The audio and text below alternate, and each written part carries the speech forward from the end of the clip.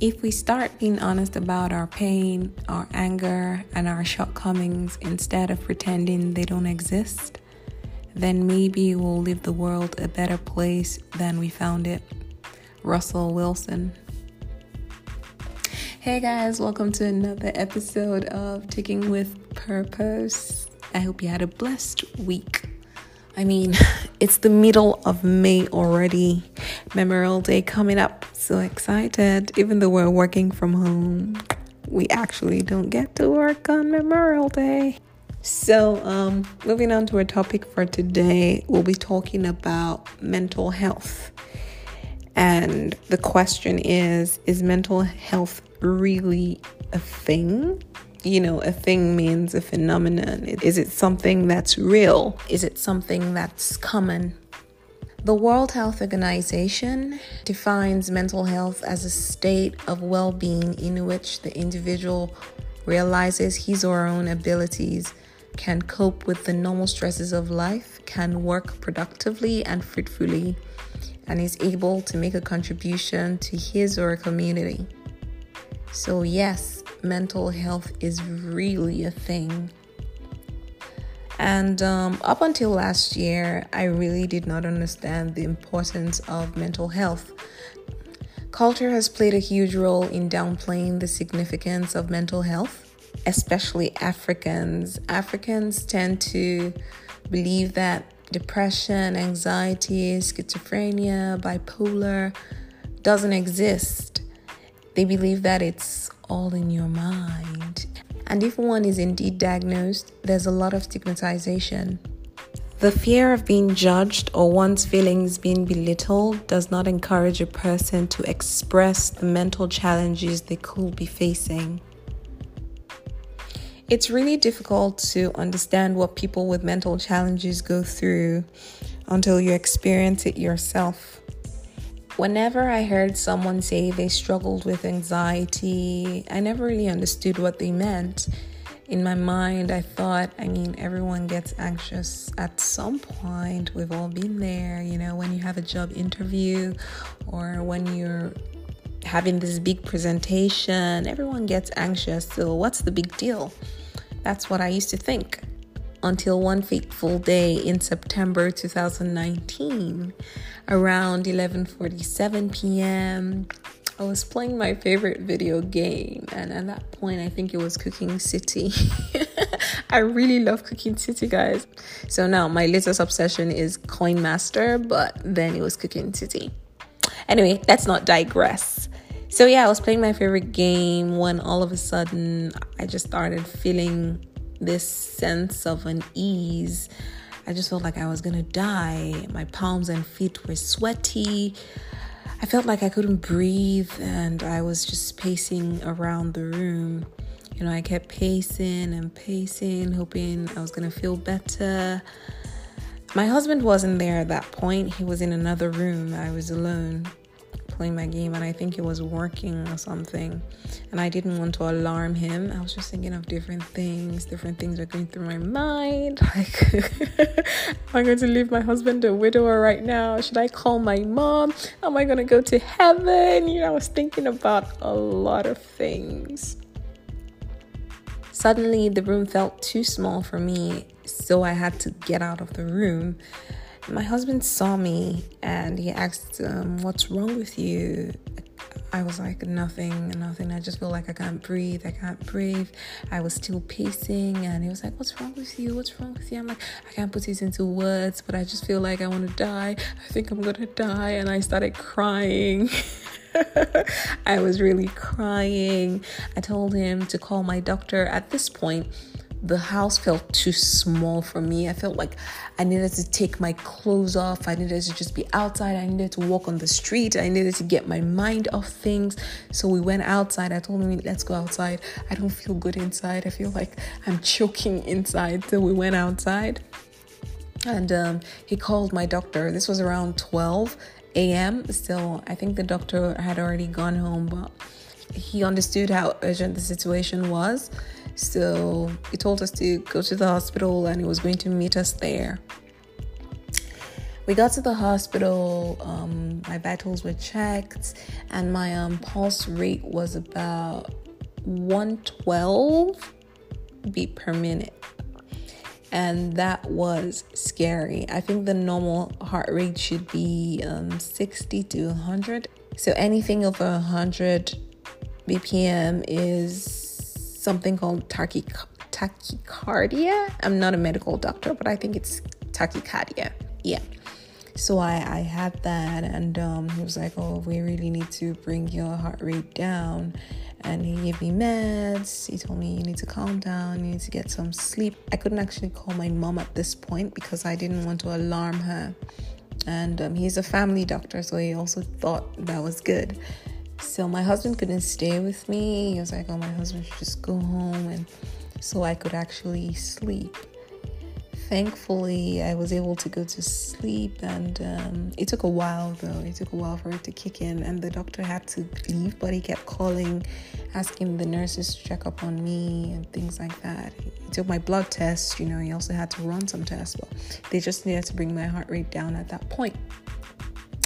So I slept, and I woke up the next morning. I was like, oh, gosh, I didn't die.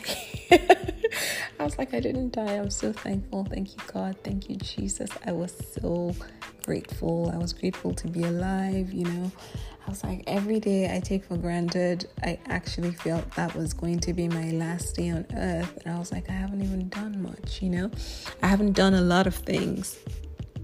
So I was in the hospital for 3 more days. Apparently, I was really sick. I had typhoid as well. If you're in a third world country, we still have typhoid there. And I'm always careful with what I eat and what I drink. But for some reason, I was always falling ill. But that was like the last straw. And I was always very careful. But I guess my body was just not used to being in Lagos anymore at that point. He had to put me on medication and treat me for typhoid. But I don't think it was related to the attack I had. But whatever it was, that feeling that I had gave me a full picture of what people who have anxiety disorder experience. And the truth is, occasionally I still have panic attacks. Even now, I have panic attacks, but I also have coping mechanism. The very first thing and the most important thing is my great support system. I have my family and a few friends that I actually shared my experience with. Like, very few people know about this, but I feel like this is something I need to share because it could help someone, And you need to know you're not alone. People go through this all the time. Some live in denial, and some can actually talk to people about it because they feel like they wouldn't understand. So it's something they might think they don't want to share. And another thing that actually helps me is the Word of God. I keep reading the Bible. I tell myself not to worry. Everything is going to be fine. God loves you. God loves you. That keeps me calm. Music helps me as well. Music takes my mind off things. I listen to a lot of music, especially gospel music. I love gospel music. So that helps me. It distracts me because then my attention is focused on God. I think less of myself. And then I start to worship. And my games have helped me a lot. It's therapeutic. I just started to play my games and I'm just interested in moving to another level rather than thinking about whatever it is I was worrying about or what triggered the panic attack. And that's the thing. Sometimes you don't even know where it comes from. It just comes all of a sudden. It's not like I was thinking about anything. It just randomly happens and I can't sleep and I just need to pace, and I have heart palpitations. It's not something I wish on anyone really, but thank God that I'm able to deal with it now. And yoga also helps. Yoga helps. Taking a deep breath helps, But nothing helps like having people you can actually call. I remember one time I had to call a friend because my husband was asleep. We weren't in the same place and my husband was asleep. And I had to call a friend at 4:30 a.m. And I was like, you know what? Just keep talking. And he was like, what's wrong with you? I'm like, I'm having a panic attack, but I need a distraction. Just keep talking. And he just kept talking, telling me about his problems, and I forgot about mine, I forgot about what was wrong with me, and I just focused on his problem, and I slept off. And that's what a great support system does to you. And my husband called me. So my husband had to continue from where my friend stopped. And he took over. And I remember telling my sister and a friend of mine the next day. And they were like, please call me whenever you feel like this. Call me. I don't care what time. Just call me. That's what it means to actually have a great support system. And I do a wellness check as often as I can. I try not to worry. And I trust that I will be okay. So I just want to encourage everyone to take out time to do a wellness check. Also check on your loved ones, especially during this COVID period, Let them know they have people they can depend on during this period and always. It feels great knowing you have someone who will show you love and listen to you whenever you need them. And it goes a long way. Let us take this seriously because the truth is it's real. We might try to act like mental illness doesn't exist. It does. And the importance of mental health cannot be overstated.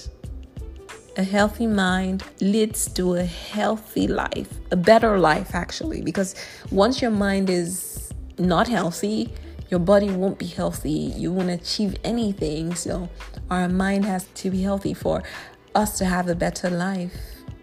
And that's a wrap, guys. I hope you enjoyed this episode of Ticking with Purpose. Don't forget to share your comments, opinions, and views. Let us know if you've experienced something like this before, or worse, or better, on our social media platforms. Our Instagram is Ticking with Purpose.